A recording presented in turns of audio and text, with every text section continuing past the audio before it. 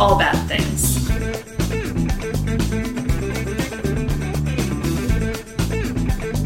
Tragedies, disasters. That's Bad things. trigger warning for everything possible. What? I'm Rachel. And I'm David. And this is All Bad Things. Welcome, everybody. Welcome.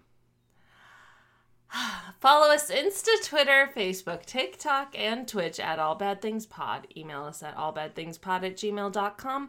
Join our Facebook discussion group and our Discord. Do all of those things in that order. Yes. So what did you do tonight? Oh, so many things. It was exhausting. You played a gig, right? I played a gig eventually after the torrential downpour that delayed it. Attempting to cover up everything, wait until a sufficient amount of time had passed with the lightning, rewrite the set list for the fourth time. Nobody got electrocuted. That's First good. win. And you weren't exaggerating about the fourth time running the set list. No, I was not. Yes, this set list was... It's been a nightmare. Yes, as of Wednesday, it was finalized. And in 24 hours, it was revised 3 times. So, There you go. yep.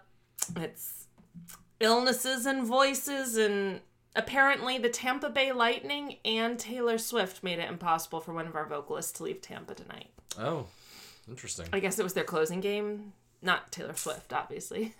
Did they have a regular season? Maybe, I guess. Yeah. I thought the regular season was over yesterday, but... The Canes didn't have their last game tonight? They had it last night. Oh, okay. Yeah. Okay. Anyway. Yeah. We're back in the playoffs for the 5th straight season. Go Canes. 3rd straight division title. Very good. Oh, so they did get the division. Okay. So, All right. yeah, it's... I won't be able to go to any games, which really sucks, but... Well, in the first round, In the although first we know round. you're not all Unless that. if it goes to Game 7, I'll be able to go to that. But Okay. But I don't want it to go to Game 7. Yeah. But you're also not feeling super confident that they'll make it out of the first round, huh? Well, I mean, I'm not feeling super confident that they're going to get very far. They're just... Yeah. You don't have Svetch, for one thing. Well, I mean, that certainly doesn't help. But they're just kind of out of gas. Like, you can see it. I mean, the regular season's fucking long. It's literally 6 months long. Yeah. And they started off kind of cold, and they were really hot, like, midway through the season. From, like, games, like, 25 to 60, they were probably, like, the best team in the league. And then the last 20 games, they've just... And Aho had a big slump, too, right? He's had a couple of them. Yeah. I mean, he still wound up with 67 points, which is... Anybody But you will just take expect more. When He you're missed 8 very games, too. talented. Oh, really? What that. happened? Yeah. I can't remember what it was, but he missed 8 games. It might have been a concussion. But yeah, 67 points is still pretty good, but that's not good. It's not good for him. But anyway, we'll see. So this concludes the Caniac Sportscast. Hey, it's here's the thing, though. It's exciting to live in an NHL city, especially during playoff time. Mm-hmm. Especially when your team is in the playoffs. And being in the South, which isn't something you probably figured would happen necessarily when you were living in Greenville. No, certainly not here. Like, I figured if North Carolina would have had a NHL team, they would have been in Charlotte, not here. Well, that's where the football and basketball teams are. All the teams have been for the major league sports. Is there still a Charlotte basketball team? Because they went the away Hornets, and came back, right? Were they the Pelicans at some point? They went away and became, the New Orleans Hornets, who are now the New Orleans Pelicans. But then they returned as the Charlotte Bobcats as an expansion team, and then when New Orleans changed their name to the Pelicans, Charlotte got the rights to the Hornets name back. So weird. So this is their officially this is their second iteration as the Charlotte Hornets with the Bobcats in between. I liked the Bobcats though. I liked the Charlotte Horncats. Yeah, but I liked the Bob. I thought it was a good name. Or the Bobnuts. Yeah, there are Bobcats in North Carolina. There are Hornets too. To be fair. Yes, there are plenty of both. Yes. Should be the Mosquitoes. The Mosquitoes here are No, awful. the Mosquitoes is that's a minor league team name. You can't have a major league team be that. Well, they're fucking annoying, I'll tell you that. All right, guess what? I am officially shutting this down at part 4. We are done after today. All right, Challenger part 4. This installment I am entitling "The Future Is Not Free."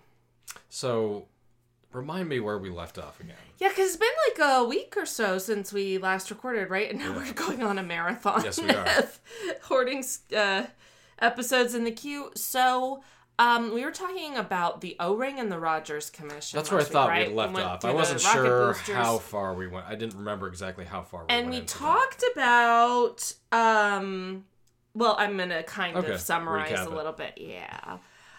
Season 1, episode 3 recap. Yes. And if you want to skip intro, like on Netflix, just like fast forward 30 seconds. You can't. You're just gonna have to put up with it. So, for the last time, on January 28th, 1986, the U.S. Space Shuttle Challenger exploded shortly, well, quote-unquote exploded, we talked about that too, exploded shortly after launch in front of an international television audience of millions, killing all 7 people on board. The incident is often described as a defining moment in the lives of those who witnessed it. Primary sources for this episode are America Space, Consulting Newsline, the Rogers Commission Report, and Space Safety Magazine. All right.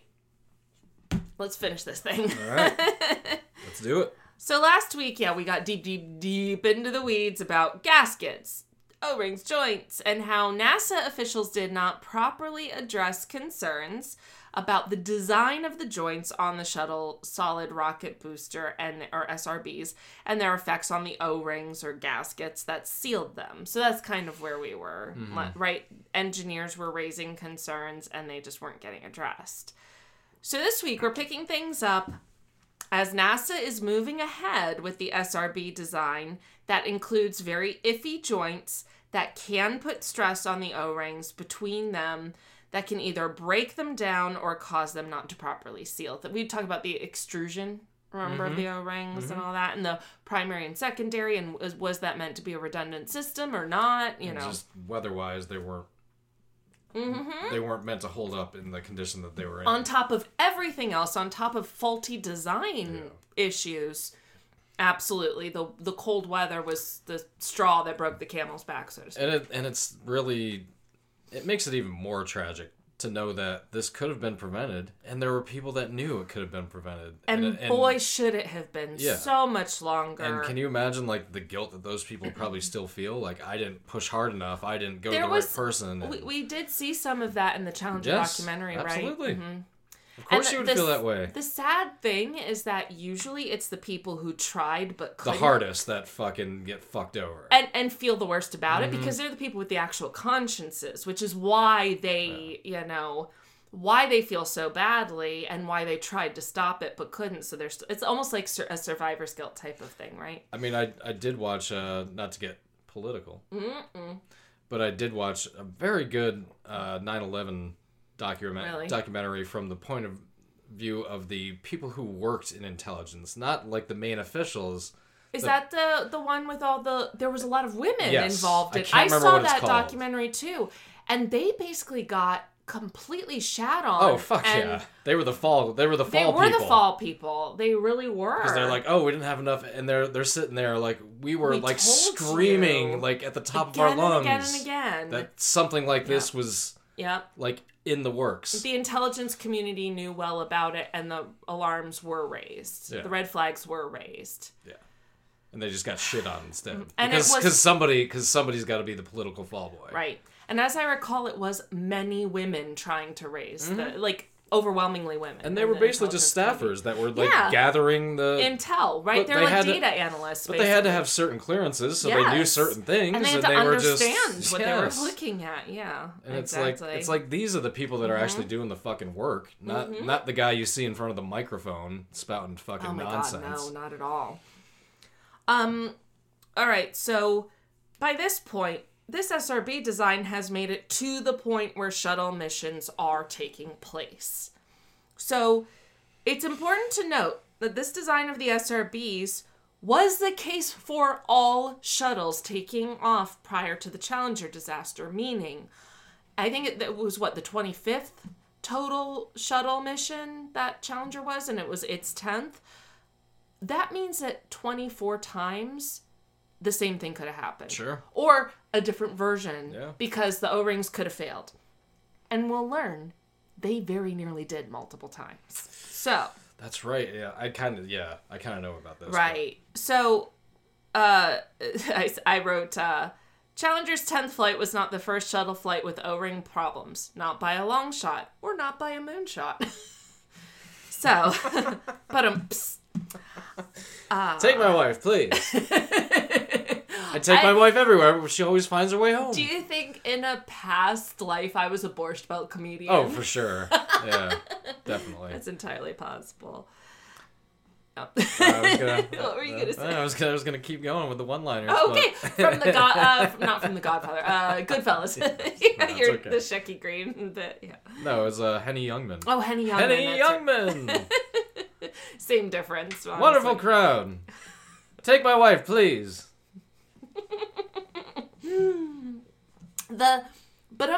Back in the day, the rim shot really was like... Because there was a live band with them. Yeah, and it was basically like the audience cue to laugh. Yeah. So, anyway. So the first documented problem with the SRB gaskets in flight was on the second ever space shuttle mission, which was also Discovery's second mission. Or sorry, not Discovery, Columbia. Sorry, got my space shuttles mixed up. Columbia's second flight, because it was the only shuttle in the fleet initially. They found erosion on the primary O-ring of the right SRB. Not good. The damage was pretty extensive, but it was not included in a flight readiness review for the next shuttle mission. So that's, like when, hey, we need to double check these things because we noticed this on the previous. Let's make sure it's working, on this. That can be part of that flight readiness. And that just took place just a few months later. And on top of that, like when an O-ring leak or when O-ring corrodes, like it's saying it erodes or extrudes or fails, it's leaking something. That's how you know. Well, that's the point, right? Mm-hmm. That's what I said. Like 80% of the time when our line shuts down, that's the first thing that we check because that's usually what it is. Now, this isn't saying that this I don't think O-ring in this case failed, it did. Right? Correct. But it was damaged. Right. And the whole point is these things are not supposed to be damaged. No. To keep that seal, they need to be intact. The whole point of it, right? The whole point of it is to stay intact, so it keeps the other things. Now, maybe they can't be reused multiple times or something. You That's switch probably them a out one-shot every time. deal. Yeah. I'm thinking it's a one-shot thing. But just so as to keep them, keep the integrity of the actual component. What they were most likely doing is keeping the, not reusing them, but keeping them to study. Like, what did it do under this pressure, that pressure? Well, that's the thing. Yeah. These SRBs were obviously dismantled because they found this damage. Yeah. Right? Correct. They wouldn't have found it if they didn't. Or they put it up. Not investigate it per se, but just go over what happened. Right. Or maybe they tested the joint as part of readiness, and they're like, ooh, and then took it apart and pressure's found off here. Right. Mm-hmm. There's an angle off over here. Right. Exactly. I mean, the smallest fucking thing. We're talking about rocket boosters going into space. Everything has to work perfectly. And sometimes even when it doesn't, it still makes it. Yeah, wildly, yes. Sometimes they luck out. Yeah. And then sometimes but you don't want to be a part of that sometimes. Exactly. Because sometimes it goes the other way. Mm-hmm. Absolutely. So there was extensive damage. It wasn't included in the flight readiness review, but Thiokol, so we're talking about Morton Thiokol, remember we talked about them, the contractor that was responsible for the solid rocket boosters, and did the design of them as well. Thiokol did take notice of the problem, and they initially thought the answer might lie in the putty that they were using in the joint, so they kind of went down that path working on testing the putty. Spoiler alert. Problem was not the putty. It's the entire joint. But you've got to find that out, though. Yeah. Yes, but you should probably find it out and figure it out definitively prior to sending up another space shuttle. Correct. Which did not happen. Oh, well, true. So Challenger's fourth flight, so now we're a little farther on in the shuttle program. Challenger's fourth flight, STS-41B, carrying Ron McNair, who died in Challenger. And that was the famous, he played the saxophone in space during that mission. He dodged a bullet in his first Challenger flight. Didn't luck out on the second one. So when the SRBs were recovered, there was erosion damage found on 2 O-rings in the right SRB. Thiokol presented a report on the issue and told NASA, but it's okay.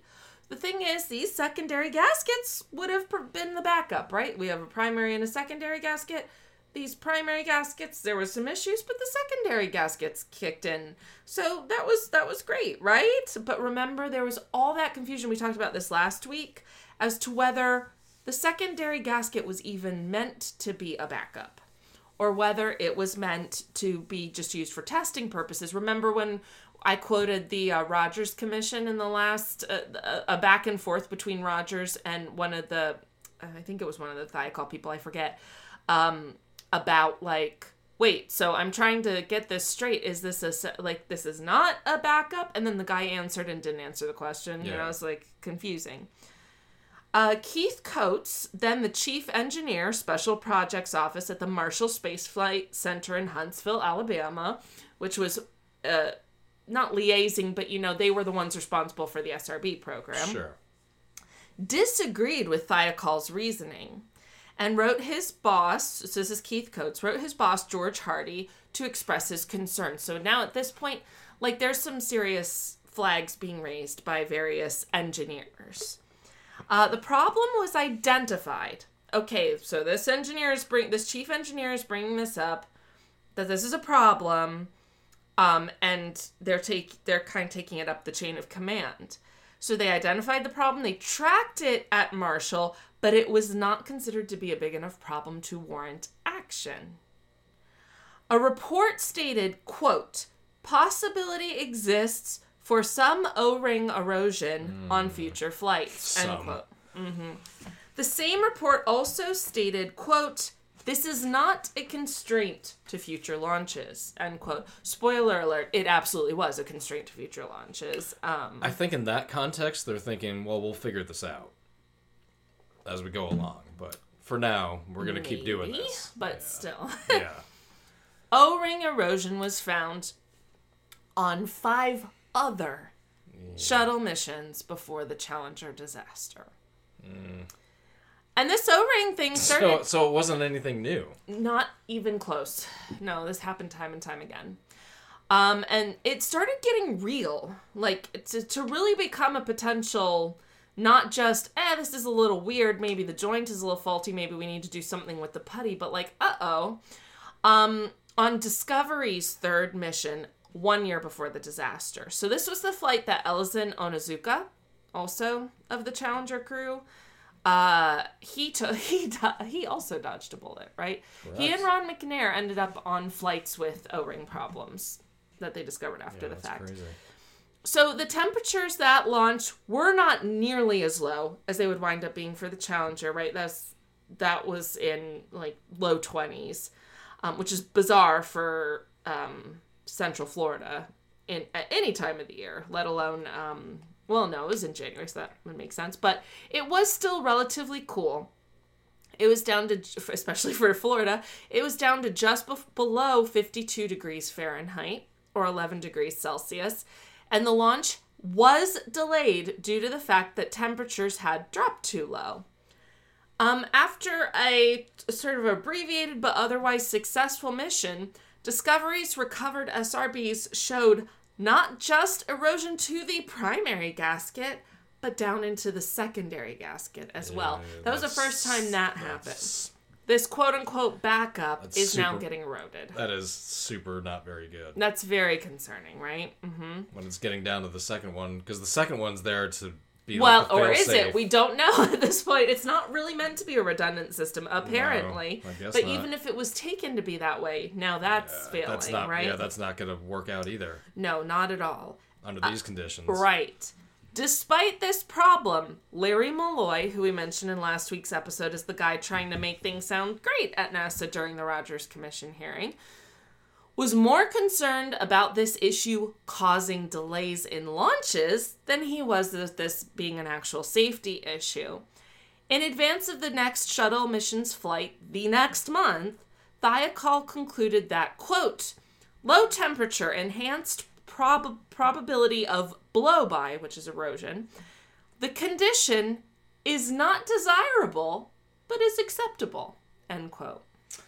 Not desirable, but acceptable. Because it's not your ass going up in the rocket. Or just the idea... Like, could you imagine, like, if you got on any form of public transportation and their slogan was, not desirable, but acceptable. Like, would you get on that? The correct application of that phrase would be in something like, your AC's not working very well, and so, like, it can't cool below, like, 78 in the summer. That is not desirable. Yeah.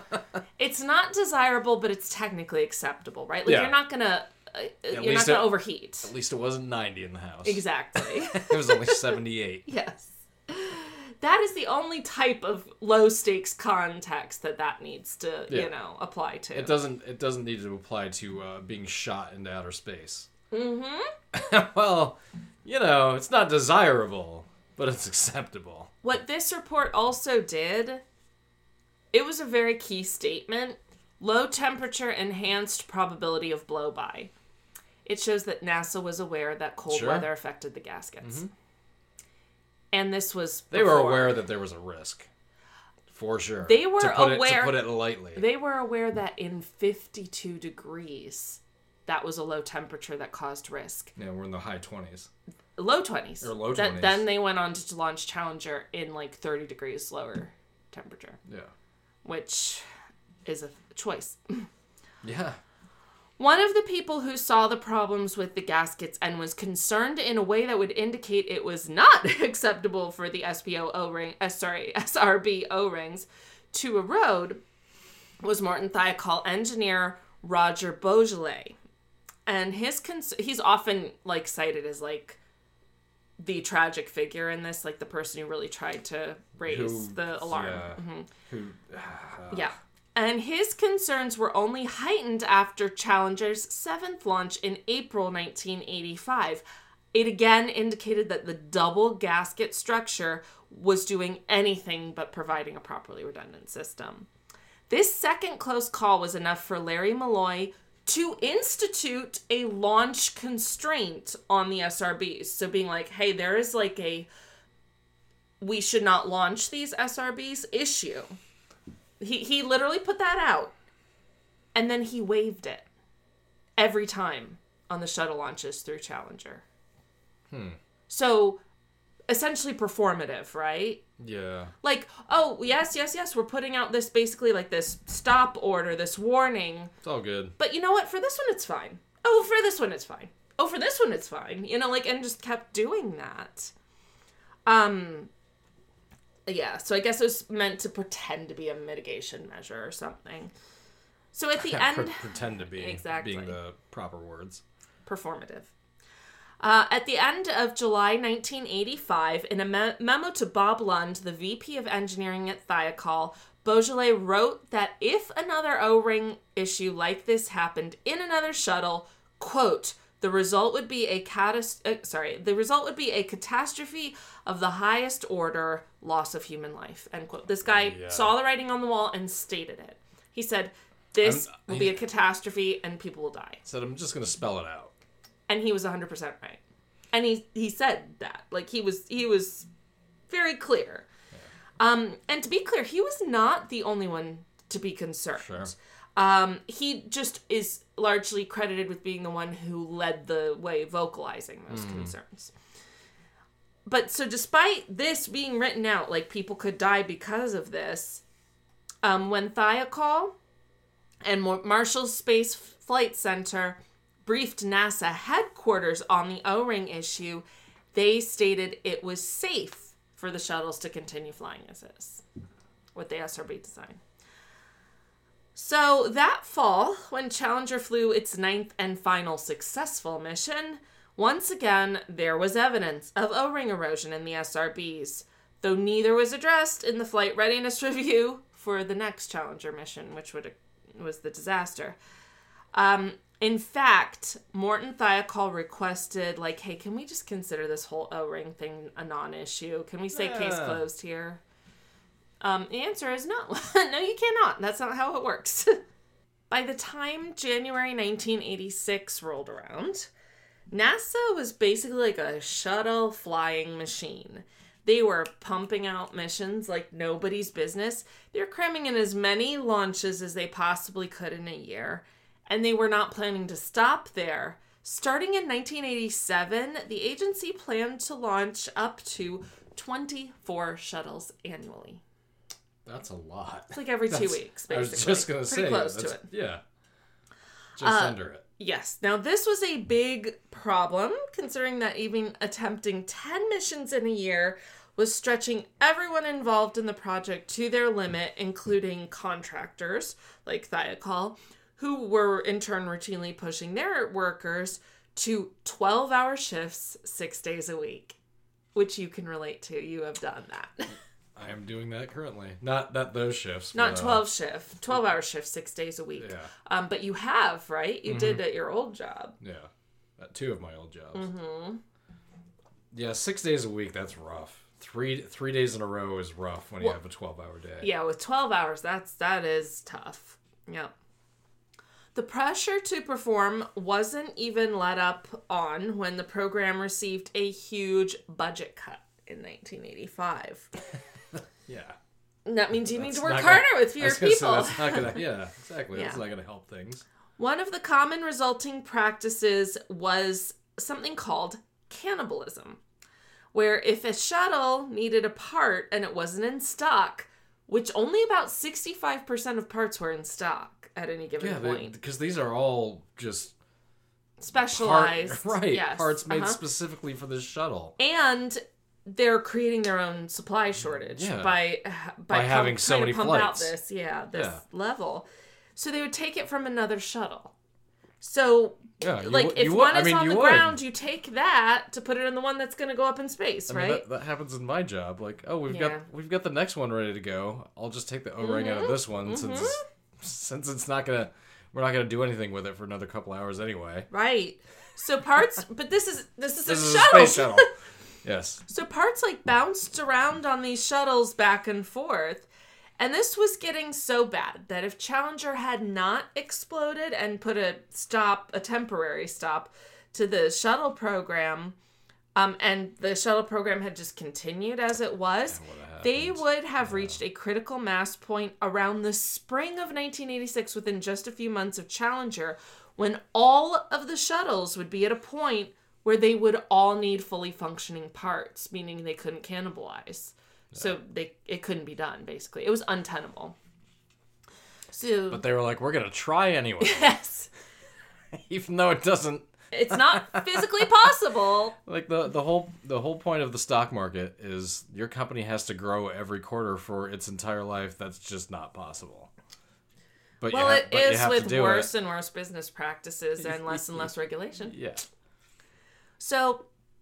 you can see how this constant pressure being sent down from the top was hugely influential in every person's decision-making. Mm-hmm. So regardless, some people, like Roger Boisjolet, I might just be going back to my pronunciation guide, make sure, because it's spelled in a way that I wouldn't have figured that was the pronunciation, but thank you, ChatGPT, wouldn't give in to it when it came down to it. So... famously, on January 27th, 1986, this is the night before the Challenger launch, there was a teleconference. Then they talk about this in detail in the Netflix documentary. There was a teleconference between management at Marshall and Kennedy, and it included Morton Thiokol. Thiokol's VP of Engineering, Bob Lund, told the others on the line, he's like, my team is not comfortable with the SRBs launching at temperatures below 53 degrees Fahrenheit or 12 Celsius, because they were afraid that the O-rings would erode with catastrophic results. They pinpointed the exact thing that was going to happen. Mm-hmm. And this got debated, and it dragged on.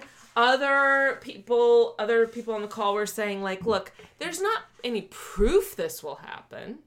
Yes, there is. I mean, it's just... Well, there wasn't, it had not happened before, but Correct. the problem was you didn't want it to happen at all. Because it was that bad, right? It was like, if we continue down this path, it will happen. I mean... And of course... And I'm sure that all of these people absolutely just... They were like...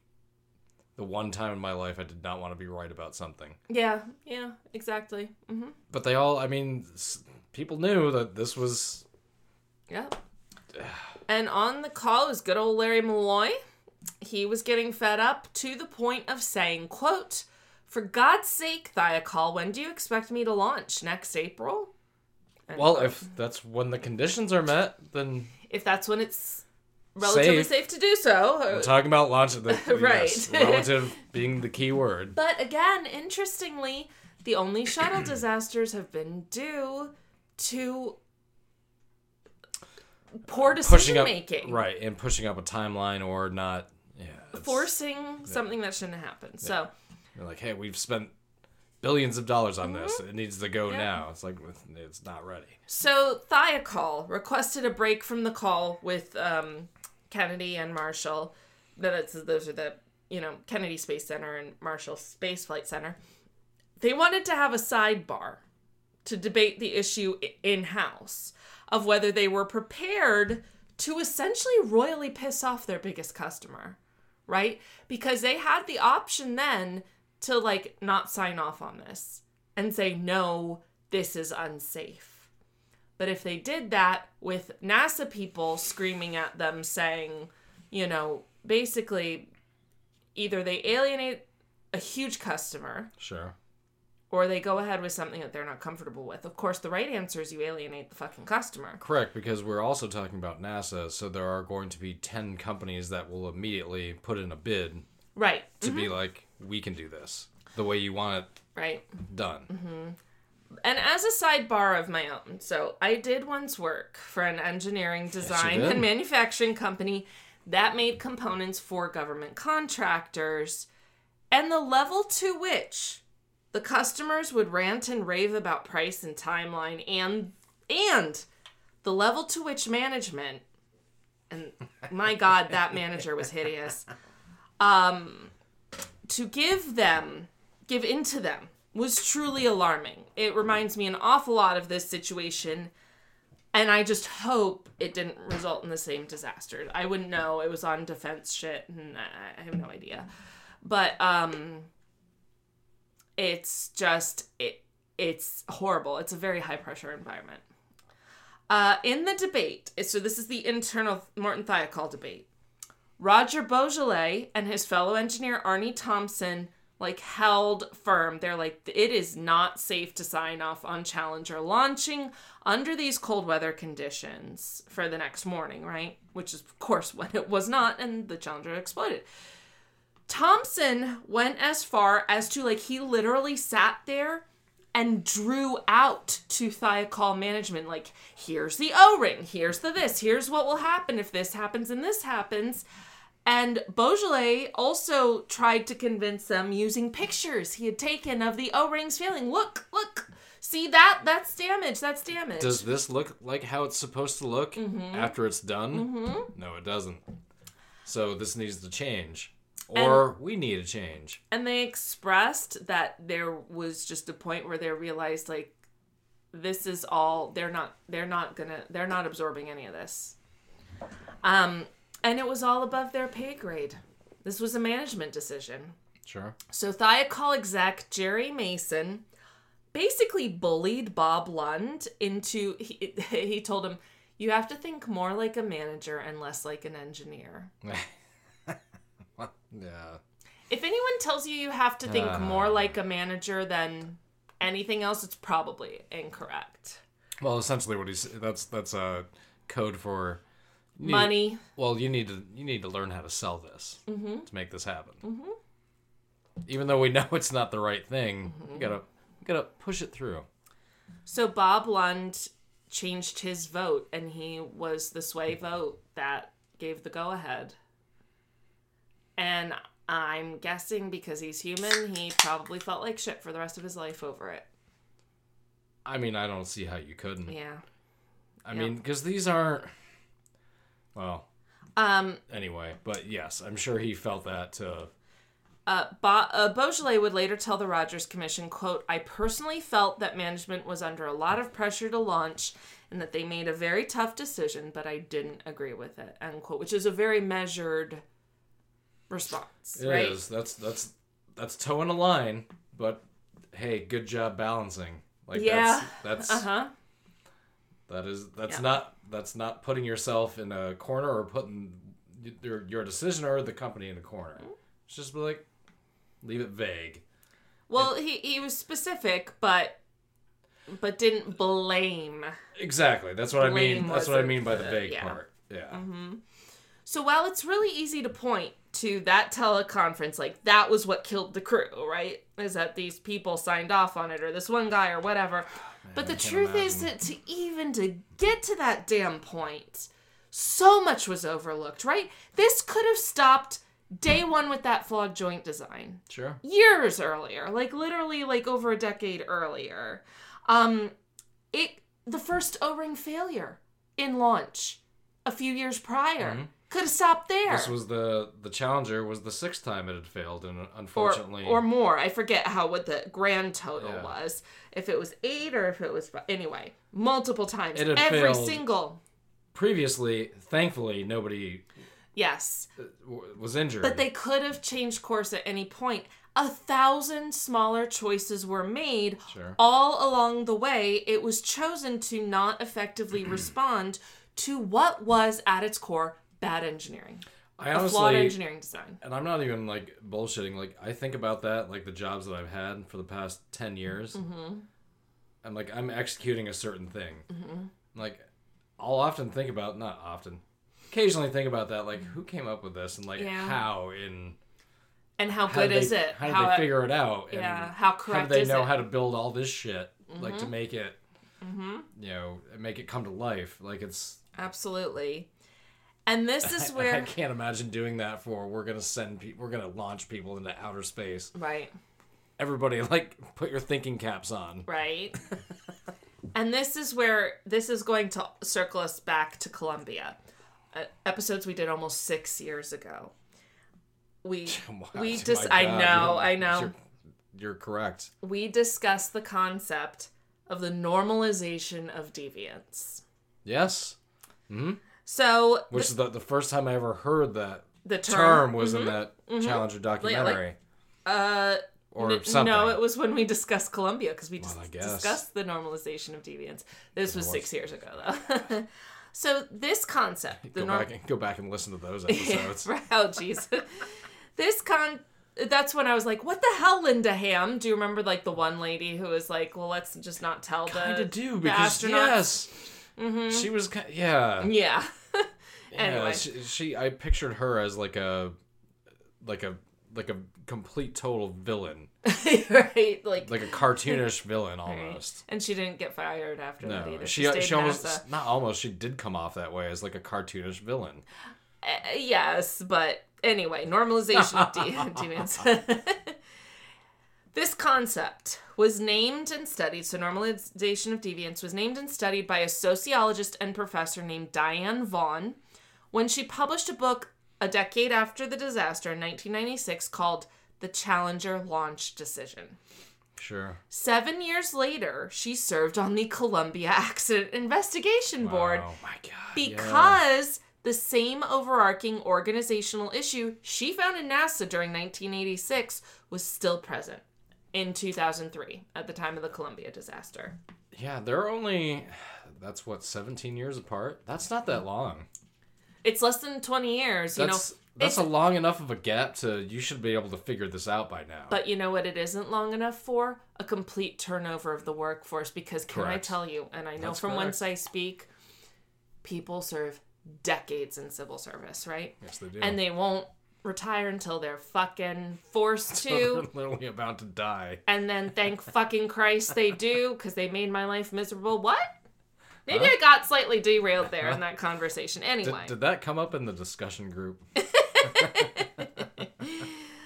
So in her research on the Challenger book, Diane Vaughan discovered that no decisions that were made that led to the disaster for the Challenger didn't conform to NASA requirements. In other words, no one went rogue. No one made a nefarious decision. Right. Everything was per NASA standards. Because the launch happened. That's how we know nobody went rogue. Well, but beyond that, like the design, the whole Sure. thing, the fact that they didn't change course during all those options, when all those situations presented themselves, wasn't against NASA protocol. So what Diane Vaughan considered to be the main issue at play at NASA was what she called normalization of deviance. Now, she obviously states this best herself. I'm just going to quote a block here of her discussing this from an interview. Quote, social normalization of deviance means that people within the organization become so much accustomed to a deviant behavior that they don't consider it as deviant, despite the fact that they far exceed their own rules for elementary safety. But it is a complex process with some kind of organizational acceptance. The people outside see the situation as deviant, whereas the people inside get accustomed to it and do not. The more they do it, the more they get accustomed. For example, in the Challenger case, there were design flaws in the famous O-rings, although they considered that by design the O-rings would not be damaged. In fact, it happened that they suffered some recurrent damage. The first time the O-rings were damaged, the engineers found a solution and decided the space transportation system to be flying with, quote, acceptable risk. The second time damage occurred, they thought that the trouble came from something else, because in their mind they believed they fixed the newest trouble. They again defined it as an acceptable risk and just kept monitoring the problem. And as they recurrently observed the problem with no consequence, they got to the point that flying with the flaw was normal and acceptable. Of course, after the accident, they were shocked and horrified as they saw what they'd done. End quote. Now I can describe my upbringing as a normalization of deviance. No, deviance, not deviants. Yeah. And, yes, you were all deviants. And I look back on certain things and wonder, like, it is kind of surprising that we're all still alive. Well, not all of us, unfortunately.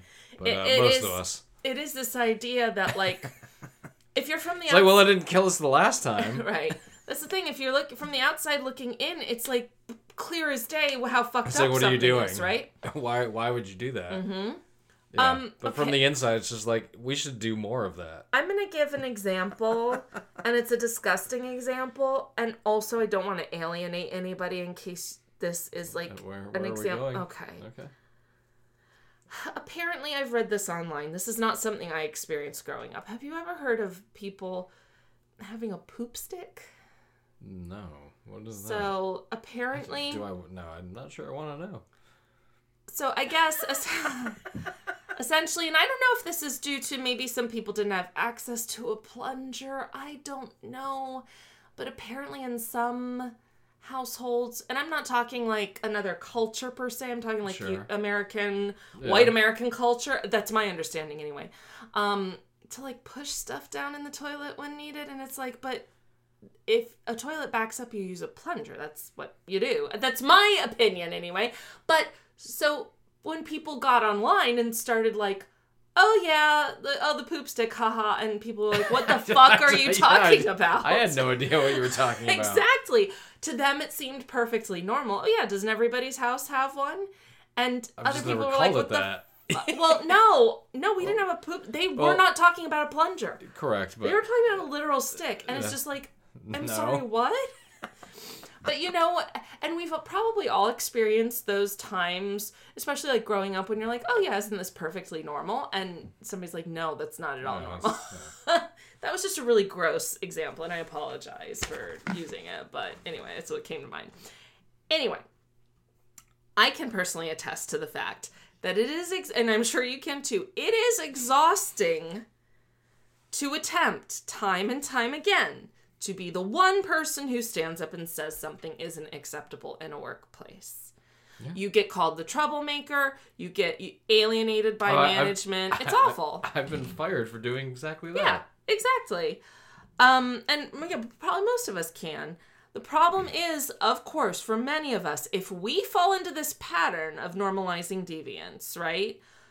No one is subjected to 20 G-forces before plummeting over 2 minutes to their death because of our normalization of deviance, right? Like, you might have to just draft another letter. Right? Oh, you didn't get that package out on time or something. Like, you know, it's very different. You have to go to the UPS store again. And, and high stakes call for ridiculously high standard of attention to every single detail every single time. And I can certainly imagine that it is even more exhausting than such... sorry, I'm trying to read and went off script. And I can certainly imagine that that is even more exhausting than such a standard. This sentence makes no sense. It All right. happens. It would be way more exhausting when you know people's lives depend on it. Of course. And you can only take that for so long. And let's face it, every shuttle attempt is a new thing. Mm-hmm. You're learning new things from what you did before. And absolutely. They were redesigning for each new shuttle, right? Had to. Mm-hmm. So ultimately, the Challenger crew was killed by what kills literally millions, if not, millions of people every single year. The system. Right? Sure. You can look at individuals across the board and try to find the person or the individual fault. And, you know, especially here in the good old US of A, do we ever like putting responsibility on the individual? It's the individual's fault, right? But when the system I was literally going to say the same thing. So, yes. But when the system itself is flawed, the only choice is to fix the system that made the fault a possibility in the first place.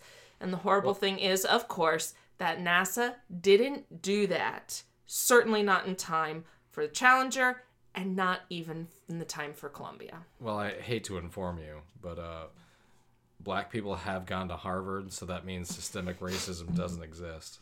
Yeah, it's personal responsibility. If you don't get yourself into Harvard, like, what's your problem? I literally listened to one named Charles T. Kirk. Oh, Chuck Kirk. Charlie Kirk tried to make that argument. Chucky Kirk. To a black woman. How'd she take it? Not very well. Good for her. It should not be taken well. She almost took it as, like, I can't believe, like, he's saying this. Like, she wasn't angry. The audacity. No, she wasn't even angry. It was more like, this is unbelievable. Like that you're that stupid. Yeah.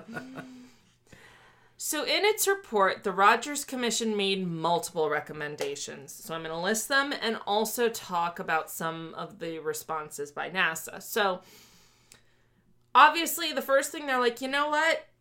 Redesign that joint on the SRB and the seals. Like, fix that. And test it better. And that definitely happened. It couldn't not happen, right? That was the problem.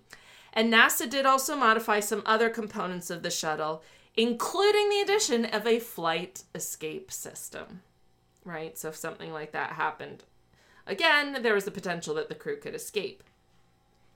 The council recommended the creation of an independent solid rocket motor design oversight committee formed by the National Research Council, a review of the shuttle program's management structure, the inclusion of astronauts in NASA's management, which I can't believe they weren't doing already. Like, what a no-brainer that would seem like.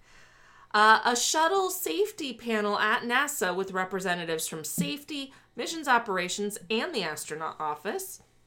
An analysis of all criticality 1, 1R, 2, and 2R items and hazards. That has to do with the redundancy system that with the O-rings and all that. the establishment of an Office of Safety, Reliability, and Quality Assurance at NASA. This was done, but the Columbia disaster showed the flaws in how it was set up and run. Improved communications at NASA, which included some pretty pointed language about addressing culture, training, and or finding who maybe needed to get the boot because they were normalizing that deviance a little too much. I mean, taking way too many risks. Mm-hmm. Or endorsing it, right? Like signing off on unsafe things. They recommended improvements for shuttle landing safety, reevaluation and renewed efforts to consider a flight abortion system for the shuttles. But we're outlawing abortion anyway, so every sperm is sacred, and so is every shuttle. So we can't abort them. We cannot. Reevaluation of the flight rate at which these shuttles were expected to fly. They're like, okay, you're pushing this a little too hard. So Reagan's Teacher in Space program was ultimately not only just a failure, but a tragedy. But it was not formally canceled until 1990. So that asshole didn't cancel it during his presidency. Okay. Nothing happened in it. Right. But it wasn't formally ended. Right? Like a government program has to either be conceived with an end date or it has to be ended officially. And he never... Yeah, well... Because he probably forgot about it. He's senile. NASA replaced the program with the rebranded Educator Astronaut Project, or EAP, in 1998. Now, the approach in this program was different than the original TISP, the Teacher in Space program. This time, the teachers were to become fully trained professional astronauts, trained as mission specialists. So they would go from soup to nuts as astronauts, first and foremost. And it would also be their livelihood, not something they did on the side. Well, because you can't teach and train at the same time, absolutely. And then the idea was, no, you're not going to become a career astronaut. You're going to go back to the classroom and teach about your experience. But you will be a fully trained astronaut in the process. And also in your ending process, you will pass on a wealth of knowledge. Exactly. Yes, very much so. Which there's a good argument to be made to do that, right? Of course. Because a lot of super smart people aren't great teachers. Correct. Right? It's not because it's not what they're trained in. It's not what they do. It's just like they're too good at. It's like Michael Jordan couldn't be a basketball coach. Like he tried, but he was just too good. How many people are there who it's so instinctual they don't know how to explain it? Yeah, or they're so fucking great, like it's just natural to them. Exactly. Which for everybody else, it's like unnatural. Yep. So outside of this program, the Educator Astronaut Project, but certainly not at all coincidentally, also in 1998, Krista McAuliffe's backup, Barbara Morgan, was selected by NASA to train to become an astronaut. So she was a NASA employee. She turned into a NASA employee. She trained as an astronaut, and she flew on Endeavour in August 2007 at age 55. Wow. And participated in a short ham radio Q&A session hosted by Dick Scobie's widow, June, who's very active in a lot of the foundation work for Challenger, and there's information in the documentary on Netflix. Ultimately, it's basically impossible to touch on every bit of the aftermath of Challenger, including memorials and honors given to the crew. I'm pretty sure my first memory of learning of the disaster when I was in the first grade and visited Krista McAuliffe Elementary School in Hastings, Minnesota. Wow. Where I myself went to Kennedy Elementary School. And of course, as you've mentioned, there's also Gregory B. Jarvis Middle School. There is. In Mohawk, New York. And I'm sure, there are who knows how many schools, buildings, museums, roads, parks, other things dedicated to individual crew members or the entire crew. So NASA's shuttle program continued for 25 years after Challenger's last flight, eventually ending on July 21st, 2011, when Atlantis landed at Kennedy Space Center, where it remains to this day, for accountants like me to look at it and be like, yeah, looks fake. Yeah. Because that's what happened. That thing? That's the real one? That's a model. That's a model, clearly. So when Krista McAuliffe boarded Challenger as, sort of an everyman sort of a figure, Sure.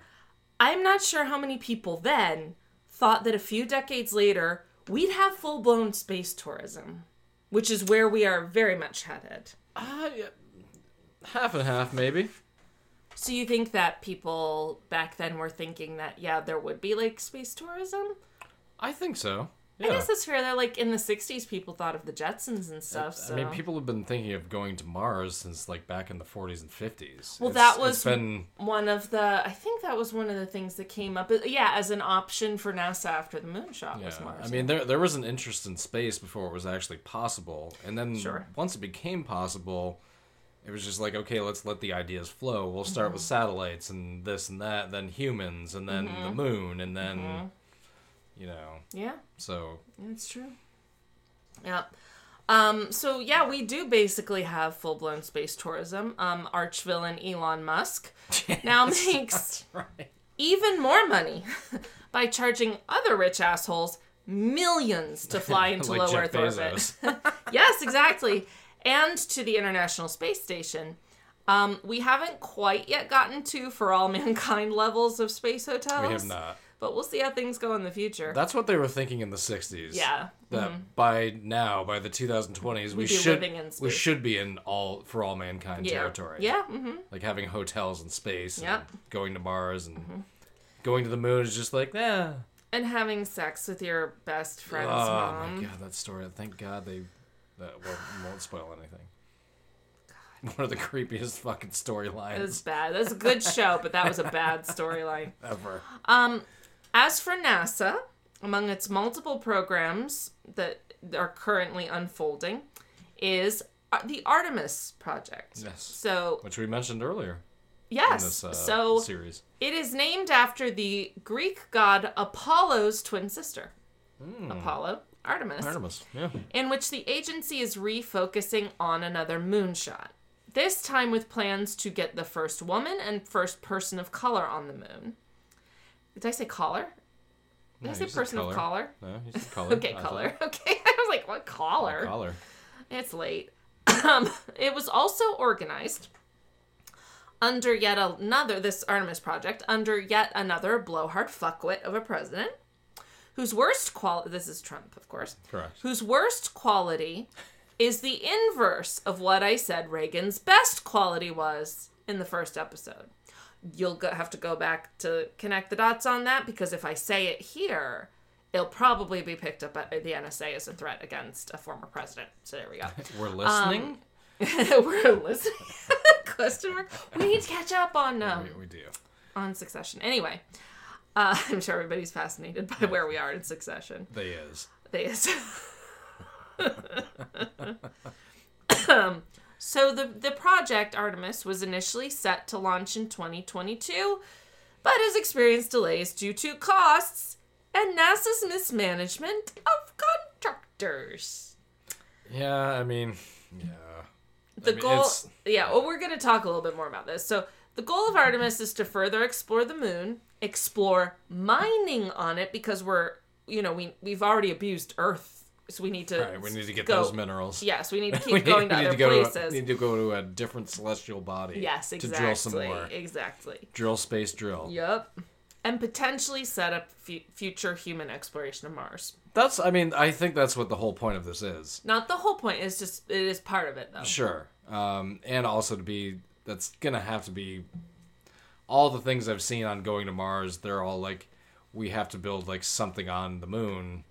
You can't go directly from Earth to... No. Yeah. There's got to be, like a supply drop is basically what they'd be doing. And, Right. Another launch, essentially, to cut down the time to... Right. Because they say it takes at least 6 months to get to Mars. I was going to say it's like a huge Something like that. length. And Yeah. a Just huge to get there. distance to cover, yeah. Exactly. So the crew of Artemis 2, which despite its name is set to be the first mission back to the moon, was named on April 3rd of this year. So in another little bit of serendipitous timing for our pod. And the crew consists of 4 people. Interestingly, all of whom are in their 40s. So they're a little bit they're all a little older. Yeah. than like the people who are largely in their 30s back in the shuttle days, at least in Challenger. This is the last vestige of Gen X. Yeah.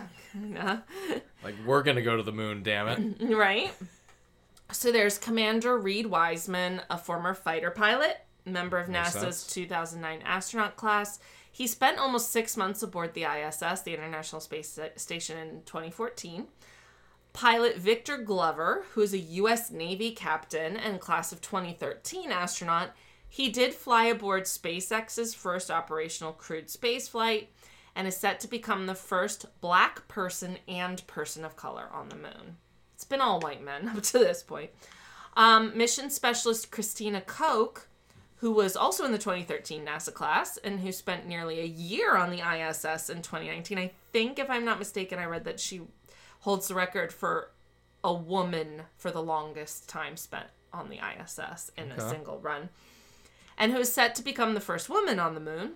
And mission specialist Jeremy Hansen, a colonel in the Royal Canadian Air Force, who is participating as part of an agreement between NASA and the Canadian Space Agency, or CSA, and he is set to become the first Canadian on the moon, eh? He's an Argonaut, eh? Yeah. So, I hope that's the last time I name this crew on this pod. Yeah. Or any future space crew of any future NASA mission, because if I do name them or talk about their lives again, it won't be for good reason, right? Or, I mean, if we could mention it. Oh, sure, for whatever. Like, but hey, I mean, they discovered diamonds on the moon. Right. I mean, as a topic, obviously. So it was 17 years in between the Challenger and Columbia tragedies. And by 2024, which is when Artemis 2 is currently set to launch, it will be 21 years between Artemis and Columbia, or Columbia and Artemis. Hopefully, NASA in those 21 years learned to address the normalization of deviance in their agency culture that they were not able to address in the 17 years between the shuttle disasters. Each of the 14 deaths in U.S. spaceflight were entirely preventable, and I certainly hope no more are ever added to that number. Yeah. So, Godspeed and good luck, Artemis 2 crew, and I hope all goes well. So that was Challenger Part 4, The Future Is Not Free. I took that quote from Fuckface Reagan. He basically was saying it in his, like... Yeah, sometimes we need to kill astronauts for the future. Yes, that's exactly what he said. But I like to think of that phrase in multiple meanings. Sure. I mean, yeah, and this was said in 1986, so... When, you know what? He's a shit actor. Because in all of his little State of the Union addresses and shit, he's fucking acting. And you can tell. Of course, but you couldn't tell back then. I guess it was lower standards of acting back then. Well, it was kind of new. I mean, and it was like grainy TV. Every major politician is an actor to some extent, but he was like an actor. Like, you know, he was famous for mostly like TV by the time it came around. But he did a couple of movies but he was mostly like a. But still, yeah, you look back at it and it's like he was reading lines. Yeah, because somebody had to come up like something about a wall and and yes, like this is it. And the thing is, like, his speeches are also devoid of any human emotion. They're acting. He's acting as though it matters. Yeah. But you can tell it doesn't matter to him at all. And maybe I'm projecting because I hate him. It mattered to tens of millions of Americans, I can tell you that. Exactly. So, still does. Well, the thing is, like, if... I get the idea of, like, speechwriters and stuff. I get it. But really, like, how effective would it really be if a president was like, you know what? State of the Union address, I'm going unscripted. And just talk to the American public about being like, you know how many thousands of children have died of gun violence in this country? Huh? And we're over here worrying. You know what? I'd love to see a president get fucking angry and swear in a State of the Union address, because you know what that would show? Emotion. Sure. Genuine emotion. And care. But anyway, now I'm just going off on dipshit. He's dead. He is dead. He's been dead for a while now. Thank non-existent He's God. been dead almost 20 years. I believe he died in 2004. I think you're right. I was just not aware of him back then. I was a slow developer. I was a little my kid. socialism. I obviously did not understand politics at this time. I of remember Challenger, yeah. Yes, I remember him being president. I remember most people loving him, except for like my parents and my parents' friends and stuff like that. They did not. And I kind of remember the first Bush Senior. I remember that's the first time I remember having any awareness of politics was Daddy Bush. But this is man, talk about, this would be an interesting, like, if I could go back, like, as I am now. To experience it, yeah. To go back to, like, 1986 and, like, walk around for, like, a week and be like, wow, either things are great or things are fucked up. It's gonna be, or things are greatly fucked up. Yeah. It would be interesting. I would always like to go back to my birth year. Yeah. And just hang around for, like, a week. See what it was like. What world were you born into? Exactly. Yeah. Mm-hmm. Like, what was going on when I made my debut? A lot of good disco. Sure, yeah, plenty of that. For sure. Limp Bizkit was not a thing yet. It was Limp Bizkit. Yeah, they would have been born by then. They would, yes, they were definitely, yeah. Fred Durst was kicking around at like age 10 or something. Something like that, probably. Anyway, not to get off on a Limp Bizkit tangent. As we are wont to do. But yeah, this whole thing is just fucking sad, and it's weird having actually seen it. I don't know what I'm trying to say. I saw it. You witnessed the explosion, right? Or the disaster, because and so did fucking millions of other kids. Like all of my best friends that I grew up with and stuff like that. People that I met later in life, in my 20s and 30s, being like, when that topic comes up, it's like, hey, were you watching that? They're like, yeah, we were watching it. It was like everybody was watching it. If you were in school, college or junior high, high school, grade school, whatever, like there was a pretty good chance you saw it. So and the thing is, I think the thing that got me nervous when I was wrapping up this script is I was reading a little bit about Artemis, and they were talking about how it's like what do they call it? A collaboration or a cross project between government and private industry. Sure. And it made me nervous. I mean, I'm well aware that there are government contracts and stuff like that. But there's like more and more this cross section or this that's not the right word, this integration of commercial and governmental space exploration that does not make me hopeful for a lesser chance of disaster. No, there's gonna be a greater chance of a private corporation's involved. Like that's just automatic. So I hope I am wrong about this. Yeah. But I think there is a chance that, especially, we've been going into low Earth orbit for a very long time now, through the ISS and all that. I mean, there's a chance even if it was strictly NASA or if it was strictly SpaceX. There would be.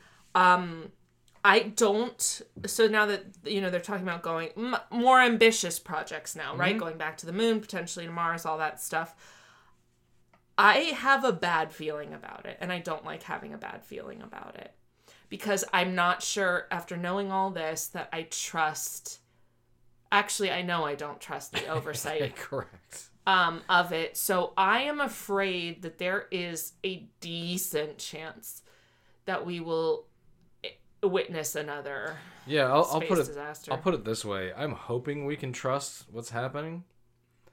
What's going to happen with this. Because you're right, there is a new fever for space exploration, which I think is great. I think that space exploration is good and important. I do not think space tourism is good or important. But having a private company involved in doing it, And there's just gonna be like and the people who run these private companies are some of the most psychotic humans on the face of the earth. Right. I would not trust Elon Musk to feed our cats. No, I wouldn't. No. And actually, Or Jeff Bezos. Yeah, exactly. And that's actually a bad example because we obviously love our cats. I would say I wouldn't trust them to, I don't know, deliver my Grubhub order. Like, no, I definitely wouldn't trust them with that. Like, wouldn't trust them as far as I could throw them. And we are trusting their companies, their money-grubbing little icky companies to